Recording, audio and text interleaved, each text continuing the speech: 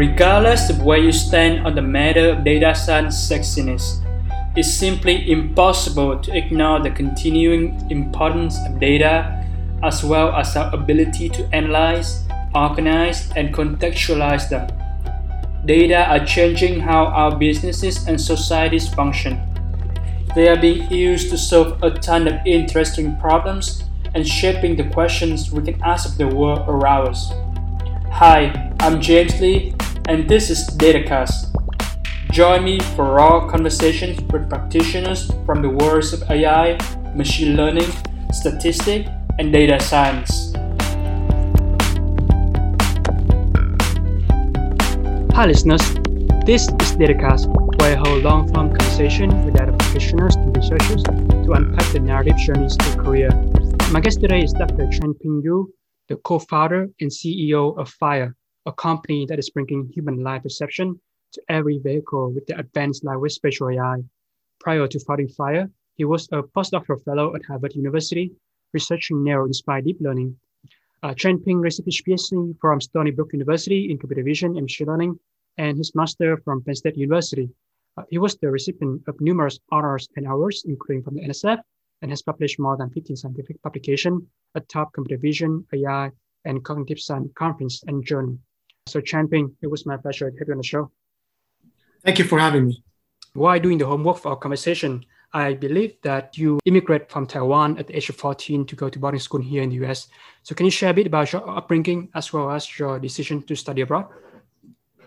Right. So I grew up in Taiwan. I was born in Taiwan, and I went through all the usuals in Taiwan. For example, the long hours and also the after-school academy, cram schools, all the examinations, all of that. To me, it was quite normal because that was my world. Everybody around me was doing the same thing. So it's how my life was in Taiwan.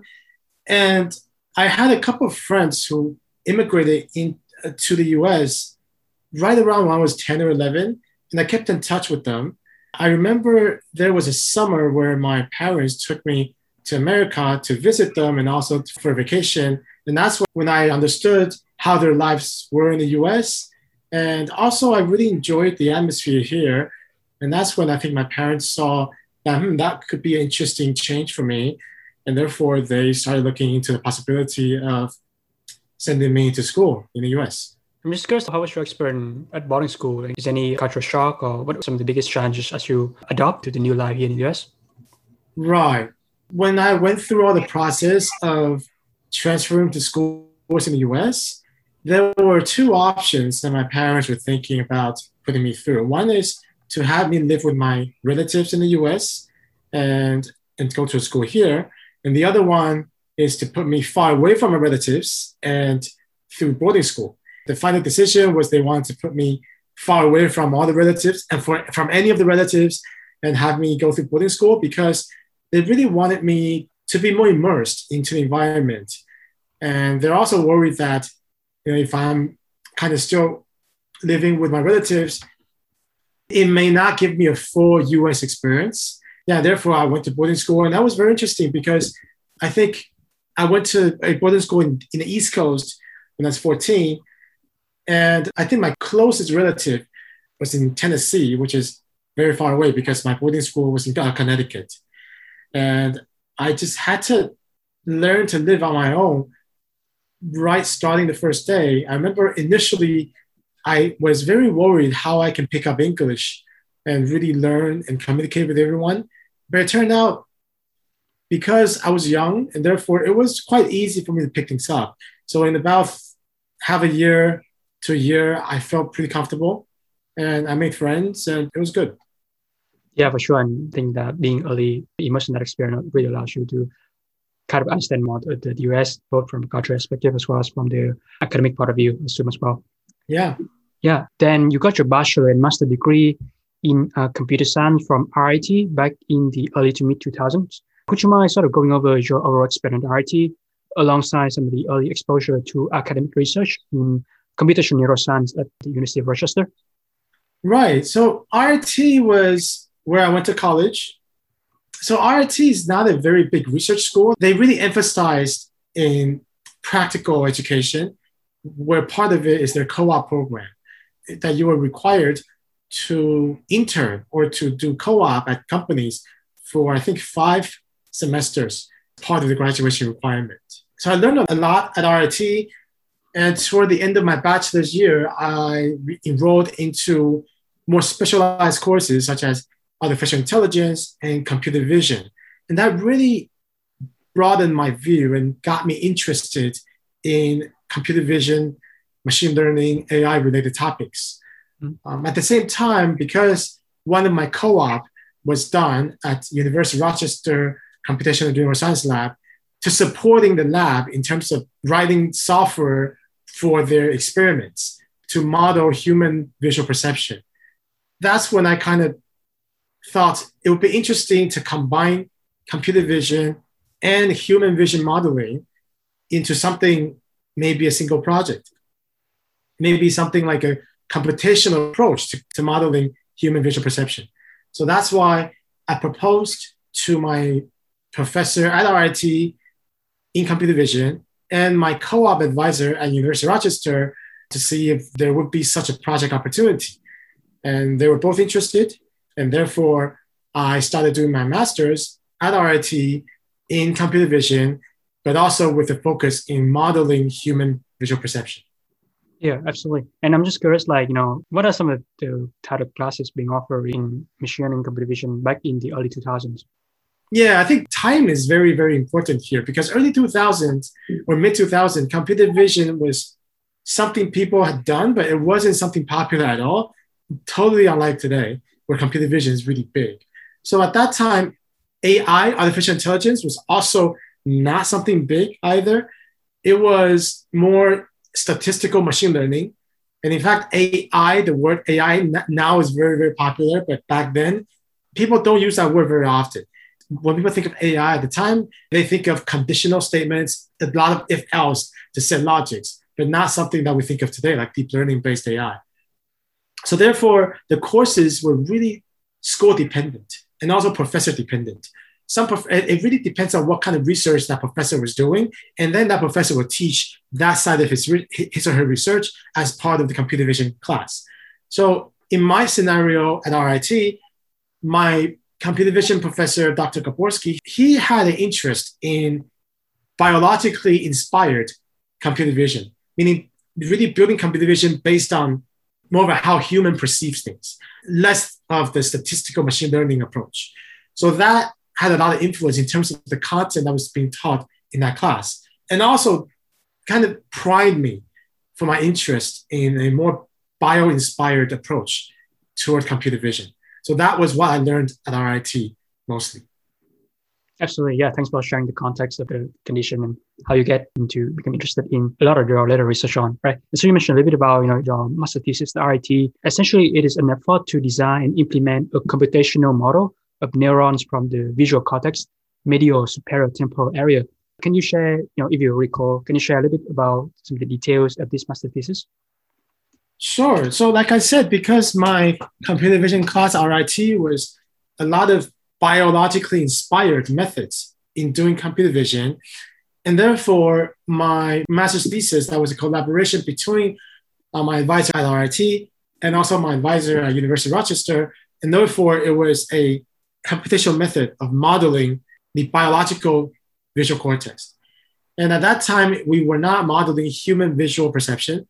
We were modeling monkeys. And therefore, at University of Rochester, they were actually recording the neurons firing rate of a monkey's visual cortex neuron by presenting some visual stimuli to let the monkeys see, and then they'll record how their neurons were reacting to these visual things the monkeys were seeing. And then we would then take those data and try to build computational models to be able to model these data.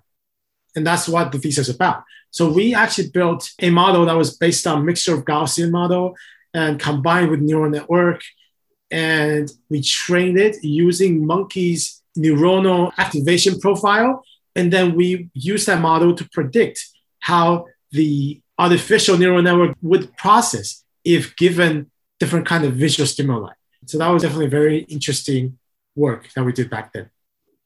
Yeah, absolutely. Thanks for sharing that details. And I think that is one of your earliest in-depth research on the sort of intersect between neuroscience and ML, which we're going to touch a lot later on throughout your research career. But before that, in the late 2000s, you got a master's degree in computer science and engineering at Penn State University. There you were a graduate research assistant at Penn State's Laboratory for Perception, Action, and Cognition.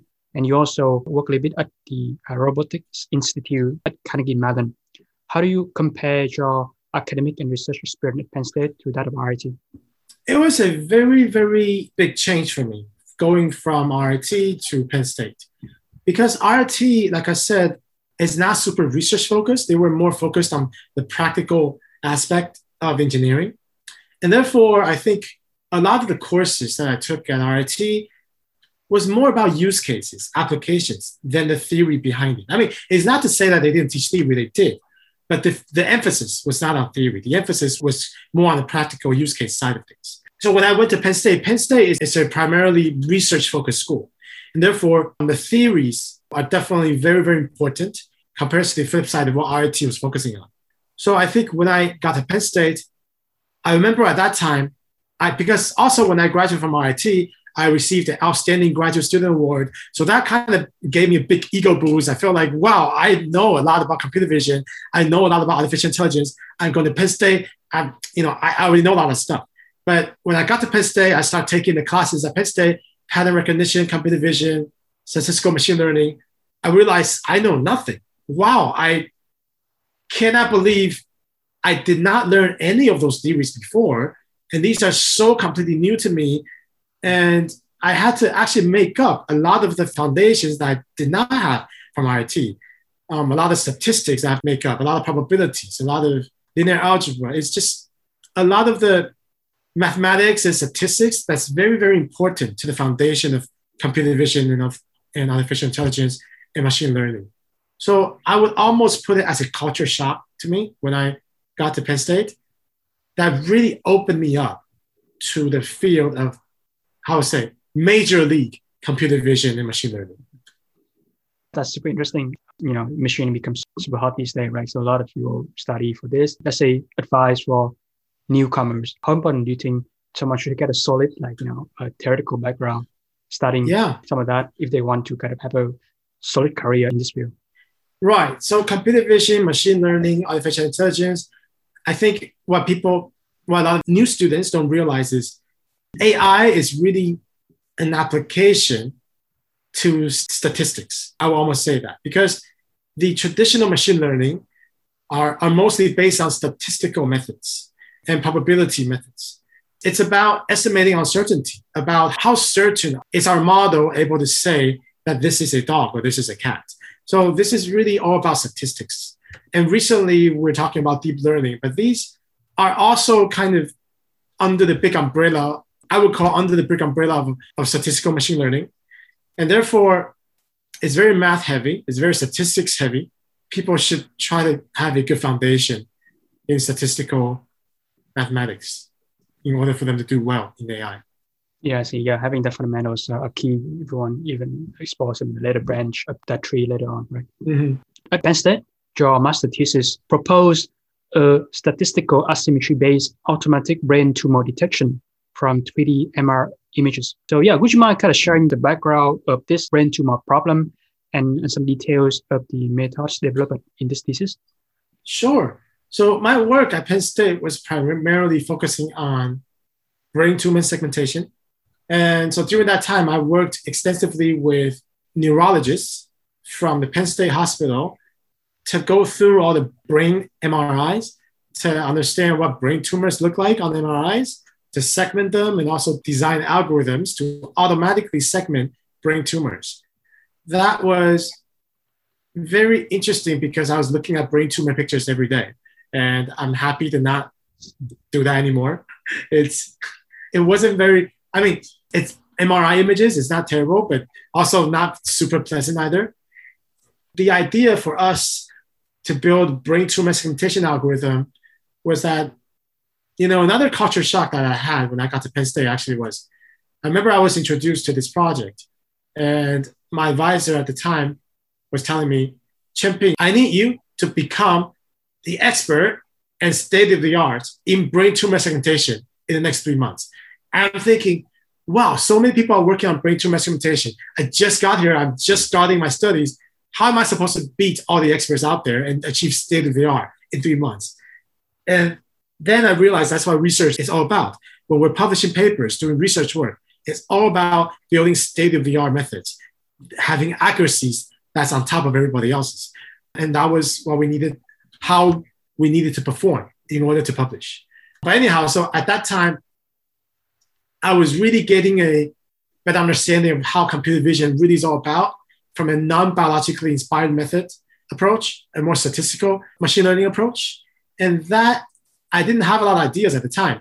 But I remember during one of our lab meetings, one of our lab mates was presenting their blob detection for crowd counting and tracking type of tasks, because people are like kind of blobs if you're looking at people from top-down view. So that's when I thought that's interesting, because brain tumors are kind of like blobs also. So if you can use blob detector to detect people and track them, maybe I can also use blob detector to detect brain tumors as a rough localization and then to fine tune and get its shape afterwards. So that's why that formed my main research direction, was to design a blob detection based tumor segmentation methods. And that turned out to work pretty well and became a thesis. I see, yeah. What are some of the big challenges of handling 3D images? Oh, right. So 3D image, the challenge is when you're doing blob detection, you are performing really like a template matching of a blob through the whole image to find which portion of the image looks like a blob. And that is actually convolution. You're convolving a blob filter with the image. And convolution is a very computationally intensive operation. When you're doing on 2D, it's already pretty expensive. And when you're doing convolution 3D, it's even worse. That means for you to process a 3D brain MRI with a 3D blob filter to perform convolutions with, that can take days to finish. And the 3D MRI isn't even that big. I think it was maybe 225 by 225 by 225. So part of my work was to find out how can we speed that up to make it not days, but maybe hopefully hours or even minutes or seconds. And that was part of the novelty in my work, was I was able to came up with an approach of a 3D blob detection to process the brain to get tumor segmentation done accurately, but also to finish with all the convolution in only about 2 minutes from originally days. So that also started my interest in efficient computer vision, making sure my methods are quick, fast, and efficient. Yeah, for sure. And convolution, I think most people know later on, become the fundamental building block for ConvNet. Yeah. And yeah, even your work this day would really focus on sort of efficiency and making things work with fast inference, right? So we will touch on that later on in our conversation. But before that, between 2010 and 2016, you went to Stony Brook to get your PhD in computer science. There, you spent time as a graduate research assistant at the Computer Vision Lab and the Eye Cognition Lab. When you look back on the arc of your PhD experience, what is the thread that ties your research together? So after Penn State, I was looking for PhD opportunities. And because of my background from RIT, that was heavily tied with biologically inspired methods to modeling, to computer vision, as well as computational models of biological vision. That's why Stony Brook took an interest in me, because my then Stony Brook advisors, Dr. Zelinsky and Dr. Samaras, they were collaborators from the psychology department and from the computer science department. And Dr. Greg Zelinsky, he has a computational background, but he works in cognitive science, in human perception. So he thought that, my background in my experiences in modeling human vision is directly relevant to his research. And since he's also collaborating with Dmitry Samaras, who is my Stony Brook computer vision advisor, so he thought that, both of them, they felt that I could be a good addition to their labs because they had collaborations ongoing. They jointly offered me the PhD opportunity at Stony Brook. And therefore, I joined both of the labs, working on both computer vision and modeling human vision. So, and because of that, in fact, I had to do kind of double amount of work because even though my main degree was in computer science, computer vision, but because my co-advisor, Greg, was in the psychology department, so I also had to do a lot of work over there. So I had to publish both in the computer science conferences, such as the main ones you've heard about CVPR, ICCV, CCV, NeurIPS, XML. These are the computer vision side, but I also have to look at the psychology side, such as journal vision, psychological science, visual cognition, you name it. But it was very, very fulfilling to me because I was able to work on both. And a lot of times, the methods I came up with were able to apply to either direction. So it wasn't exactly two separate paths. They were very synergetic. And in a way, it helped diversify my time at Stony Brook. So it was very interesting, actually, through that 5 years of time.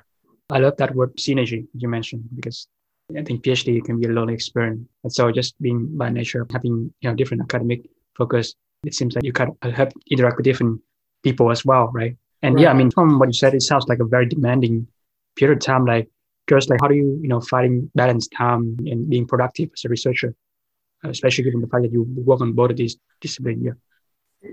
So as a PhD student, you really had to have a lot of passion in what you do. Because for me, I didn't have a lot of balance. I kind of just spent my time in the lab and I only went back home to sleep. And I didn't take a lot of vacation time either. I think I spent most of the Christmas, most of New Year's at lab, just working through. Just to me, it was just another day. Because I really enjoyed working on the research projects that I was working on. It's like playing game. If you're into games, you play game because you like to do it. And I was doing research because it was entertaining to me. So it was fine to me. But now I think back, I do feel like I literally spent 99.999% of my time in my lab, in my chair, my desk, in front of my computer. I spent 0.00001% of the time on the basketball court playing basketball. Otherwise, there's nothing else. And maybe I should have tried to allocate more time for leisure, but it is what it is. Yeah, it is great. Funny how I can just looking back and reflecting on how things could be different. But I think that commitment to research and then really focus on what you want to do really kind of set you up later on in your career as well. So I think it's important, especially for younger researcher as well, to kind of cultivate that work ethic, what you mentioned. Yep. Yeah. Your PhD dissertation at Stony Brook is called Computational Model of Visual Features from Proto-Objects to Object Categories. More specifically, it focused on models with emphasis on visual clutter perception using proto-object segmentation and categorical search with category-consistent features. And these are two important problems in understanding human visual perception. So can you provide a background overview of these two problems and summarize the novelty of the two biologically inspired models developed for your PhD? Let me see how to summarize them because they're not that easy to be summarized. But I think during my PhD focus on the computer vision side, I was mainly focusing on an unsupervised way of learning how to segment an image. And once the image is being segmented, it's broken into parts that are visually similar to each other. What we then call it as proto-objects. What proto-objects means they could be objects, but they could be object parts, or they could just be things. Say you look at the forest, an image of the forest. And if you look at that image, you're trying to segment that image into objects. It becomes kind of ill-defined. What do you mean by objects? Is a tree an object? Or is it a group of trees? Or is it a leaf? Or is a rock an object? Or is it not?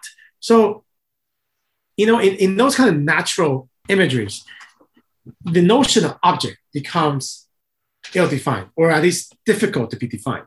And that's why we thought that then instead of objects to quantify things in an image, proto-objects could be the right level of detail, because proto-object could then means regions of similar visual features. So that could include a rock, that could include a piece of leaf or a tree. It depends. But then I think that's how we came up to describe the unit of an image instead of using objects, but using proto-objects.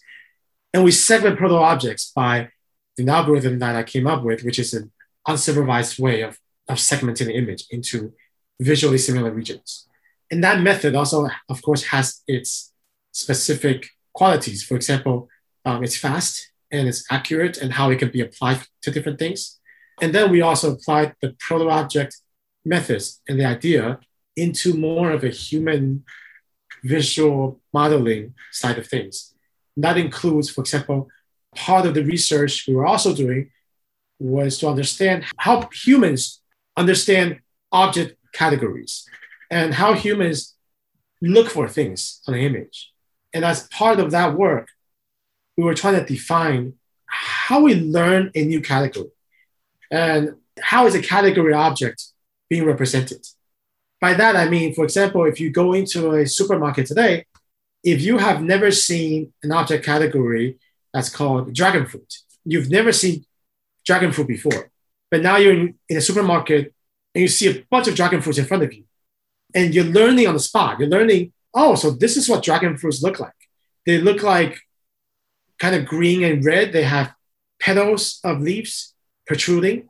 They look kind of like rounded shape and they're a certain size and they have a certain texture. So that's what you would learn to form an object representation of what dragon fruits look like inside your brain. So the reason why we kind of look at that is because we want to understand how humans form this representation of object categories. And then we'll be able to understand how we look for a certain thing, because we're then using your mental model of that certain object category to search for something. And we found that, when you're learning a new category, unlike AI methods, like today, if you're training a detector, you have to train a detector to learn from both positive examples and negative examples. But for humans, a lot of times we learn only with positive examples. In that dragon fruit example, when you're looking at all those dragon fruits in front of you, you're not thinking about this is dragon fruit because this doesn't look like a chair. You're not comparing dragon fruit to some negative example. You're just forming this mental template of what dragon fruit looks like using just the positive examples. And that's what ultimately came out of our work that we called the category consistent features, because these are the features, visual features that describe this category. For example, red, green, round shape, protruding petals that defines dragon fruit. And then we can then kind of use that computationally to also represent what a category look like. And that way, there's a lot of different use cases. For example, training a detector, then all we need is to use positive examples by finding the common features that describe that category. So a lot of that is relevant to category consistent features, proto-object segmentation, and that was kind of the idea of my thesis. I see, yeah, very interesting. Just curious, had this research been applied in the real world at any instance? No, and that's why I'm doing a startup, because I didn't want to continue doing research where things happen on paper, but nobody actually uses them. Yeah, perfect. Yeah, we'll talk about that in a few minutes. While doing research your profile, I believe that during your PhD, you also gained practical internship experience. More specifically, you spent a summer at Riverbed Technology, improving the application efficiency, and another summer at Shutterstock, experimenting with deep learning models for problems such as text-to-image mapping and face detection. What were some of the valuable lessons that you learned from these internships? As PhD students, we often have to go on internships in the summer to kind of gain additional experiences and to see how we can apply what we have learned in the real world. I think the biggest thing I learned at my internships were that things move a lot faster in the industry than in labs. I felt that during my 2 to 3 months of internship, I achieved a lot more than a year of my time in my lab. So that was one major thing I learned.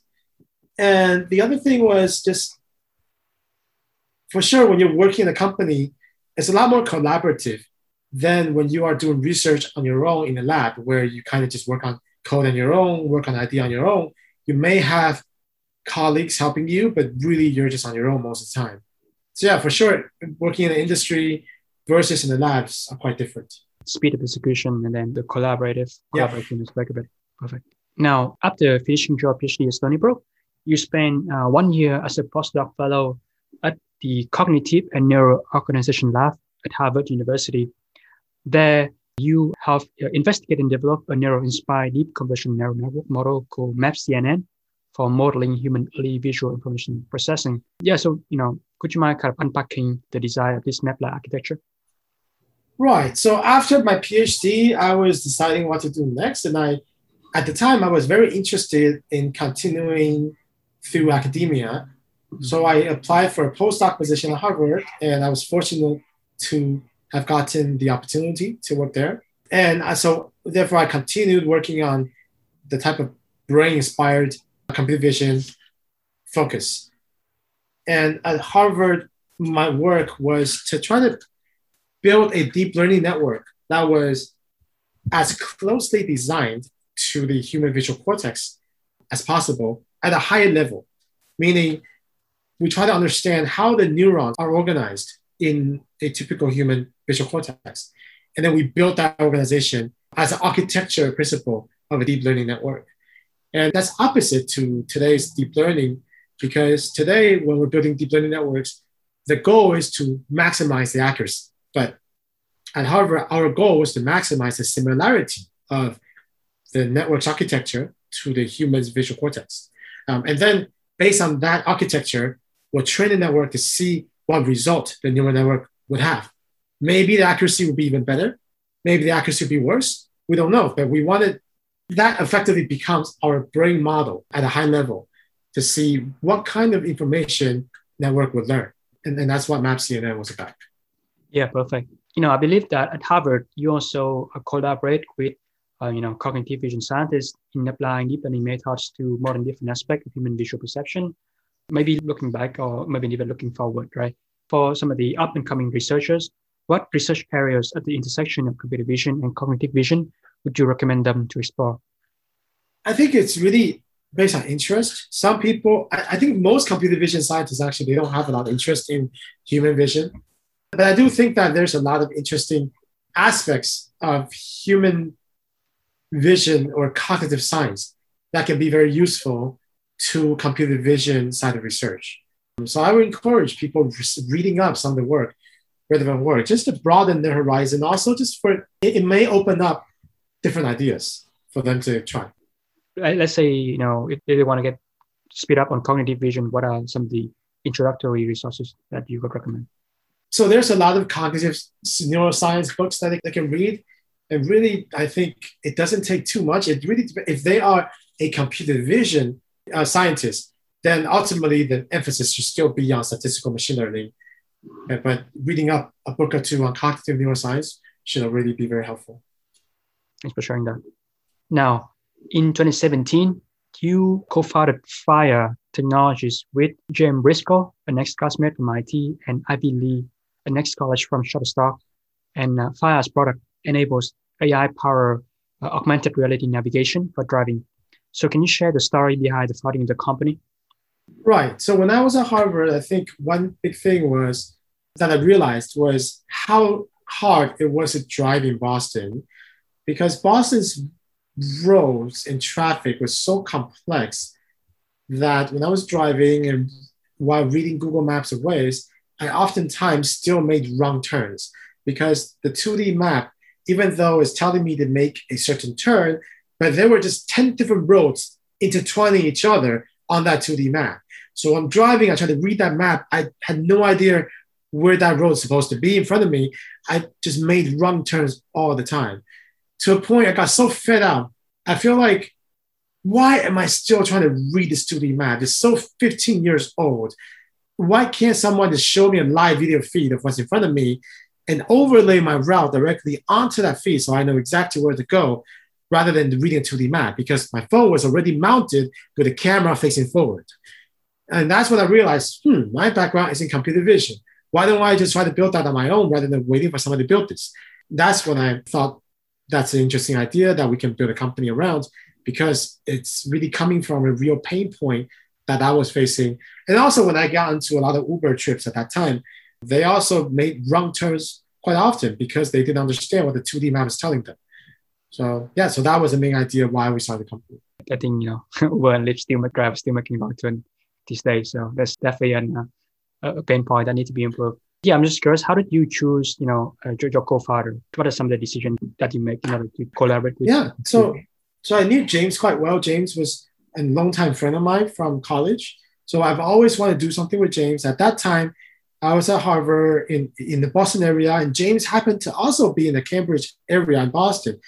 So we reconnected, and I pitched my idea to him. He thought it was interesting, so we teamed up. And Ivy is also a good friend of mine from Shutterstock. We were colleagues when I was an intern at Shutterstock.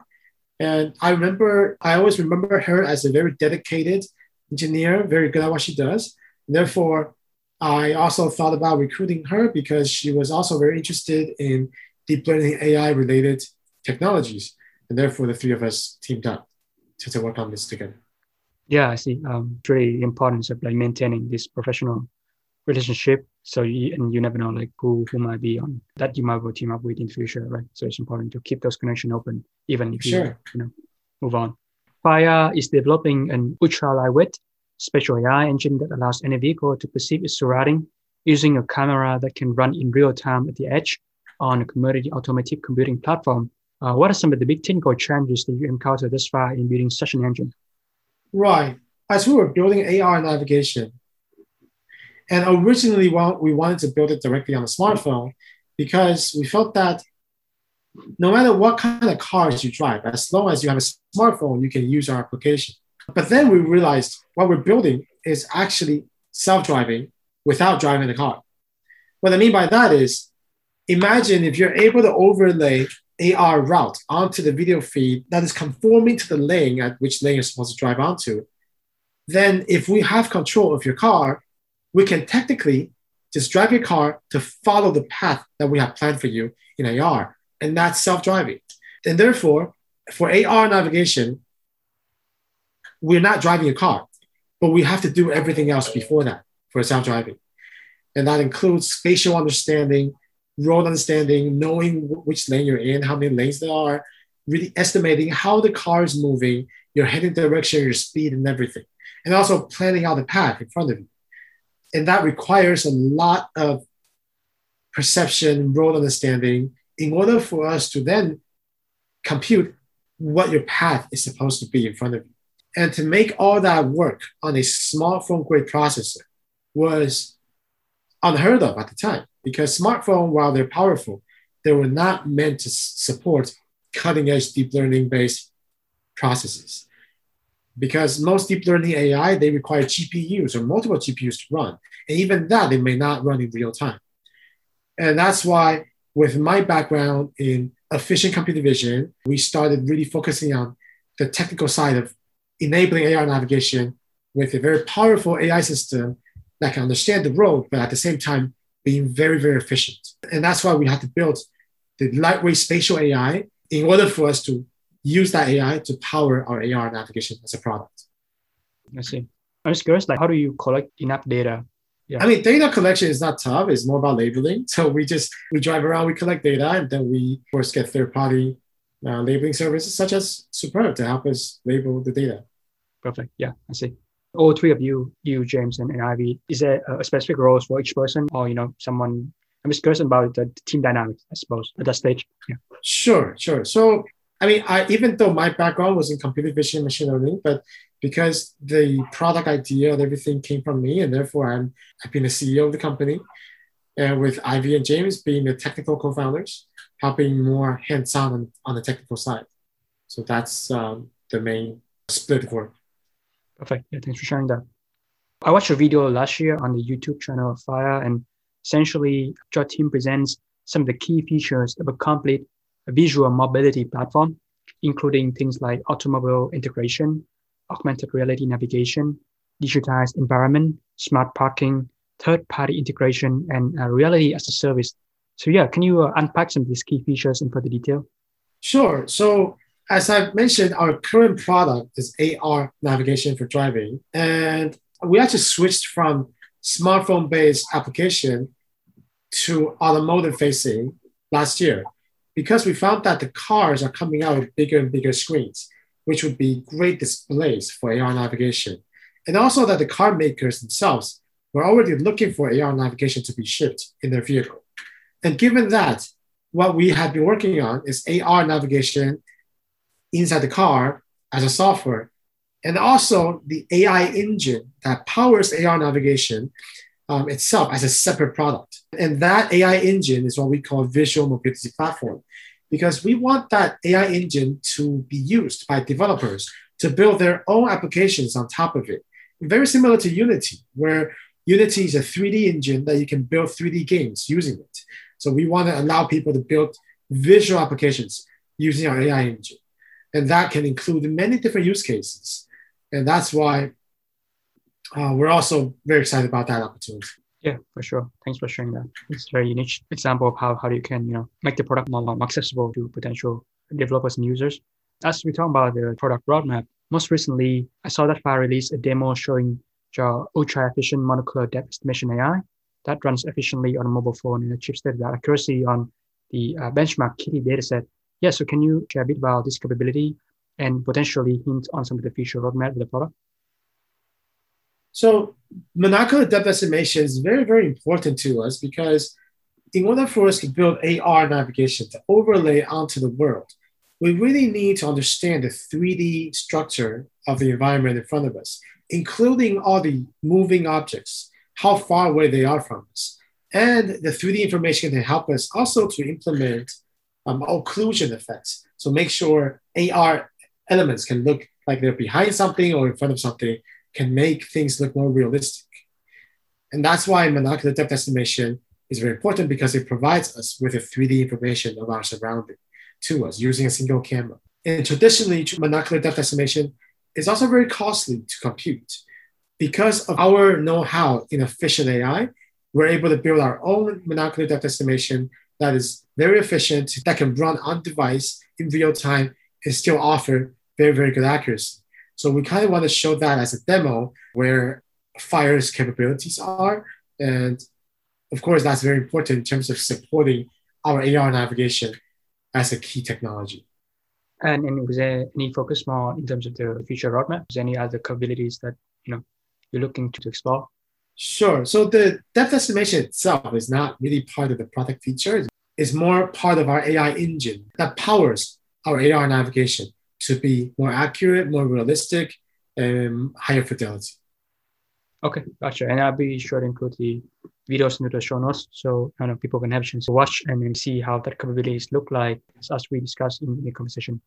Let's take off your researcher hat and put on your founder hat. Fire went through the Y Combinator incubator in the summer of 2018. What were the most valuable lessons that you have learned as a founder from the experience? So YC was very hands-off, actually. We only had a weekly dinner, and the mentors did not have regular sessions with, actually there was a regular session, but it wasn't very often. Most of the time, YC wanted us to focus on building our product and book office hours when we need to. So it was interesting because I was under the impression that they're going to provide us office space and other things, but there was nothing like that. It's okay. I think we learned a lot through the process and also gained a really valuable network as part of YC founder. That was also very important. How useful the network has been for you throughout the company building journey? Oh, super useful. So we can ask all sorts of questions in the network forum and really get a lot of founders' perspective in terms of how to approach, how to solve, how to look at different things. I see. Talking about, going to incubator, right? I think another important part that YC taught a lot of these technical founders is the process of fundraising. Fire raised initial seed round led by Norwest Venture Partners and the Venture Ready Fund back in November 2018. Just kind of looking back on that experience of fundraising, what advice would you give for founders who are seeking the right investors for the startups? Well, as a first-time founder, everything was a learning experience for me and for us. So I think we don't know anything. There's just no prior data points for us for anything. And therefore, I think the most practical advice I would give people is just gotta soak in all the experiences that you've been through as the first time founder, because all of that will be very helpful for your next venture. But in the meantime, it's important to create a company that's from a real pain point and to create a scalable business and make sure that the product you're building is something that people actually want to use.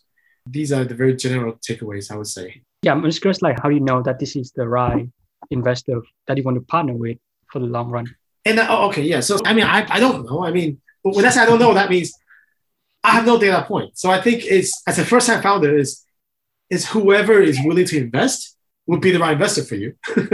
And if you're lucky to get multiple term sheets, then you try to do your due diligence by getting references about investors. But again, because when you get references, everybody say positive things anyway. Like you never know until you actually work with the person.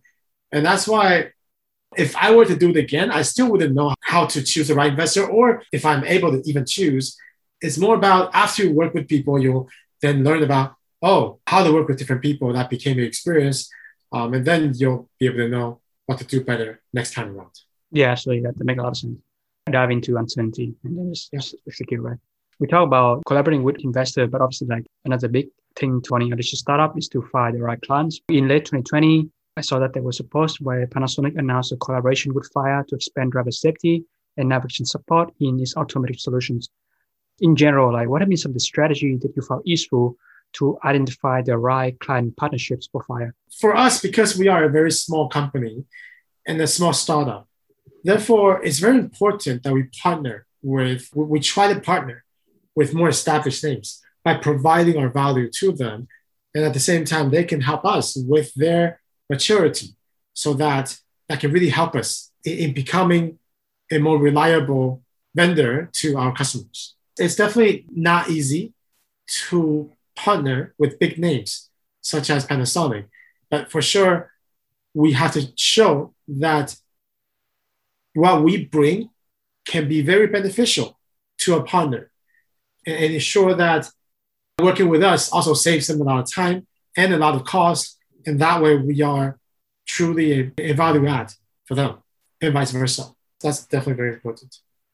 I'm just curious how many conversations you have in order to even like nail like one single deal. It really depends on industry and also different scenarios, but it for sure takes months and months of conversation and demoing to ensure that the trust is there, that they believe we can do the stuff that we claim that we can. Definitely take a lot of hard work. Yes. Hiring is another critical responsibility of any early stage startup founder. What valuable lesson have you learned to attract the right people who are excited about Fire's mission? Hiring is so hard. To be honest, I don't think I've learned how to say this. I think I have learned the reality. That's about what I can say. The reality is, as a startup in the Bay Area, it's never easy to hire, especially if you're hiring for AI-related talents, because you have Google, Facebook, Microsoft, Amazon, Netflix next to you, trying to grab the same type of talents. And most of the time, when the talent is very good, even if they have a lot of passion in your company, ultimately, when they do get offers from these big companies, which they typically do, the numbers just can outweigh any of their passion in startups. We just have to, I think for us, we just have to really cast an extremely wide net to find those very few people who are just extremely passionate in startups to be willing to take the chance to work with us. And of course, we believe tremendously about the future potential of our company. It's just making others to believe similarly with you takes a tremendous amount of passion from them because of the big companies competing against us for the same talents. I see, yeah. How do you actually find those people who are extremely about startups?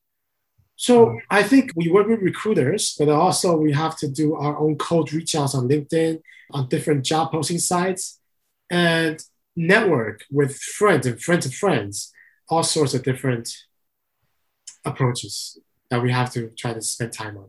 I see. Yeah.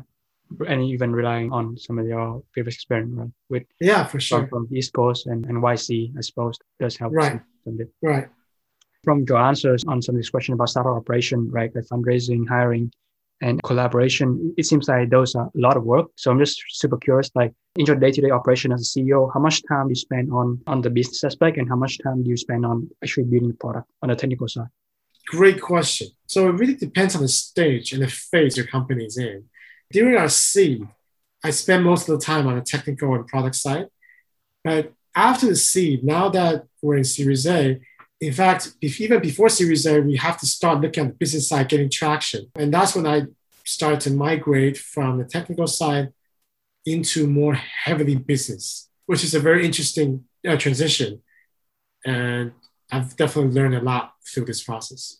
And throughout that transition, do you have any mentors or do you have any like college who like inspire you or you learn from? Yeah, I think you just learn on your job. And also our lead business development team member, he came from many years of business development experience. So him being with us provided a lot of his background, knowledge, know-how, experience to the team on the business side. See, yeah, it's very important to have people with experience doing that before.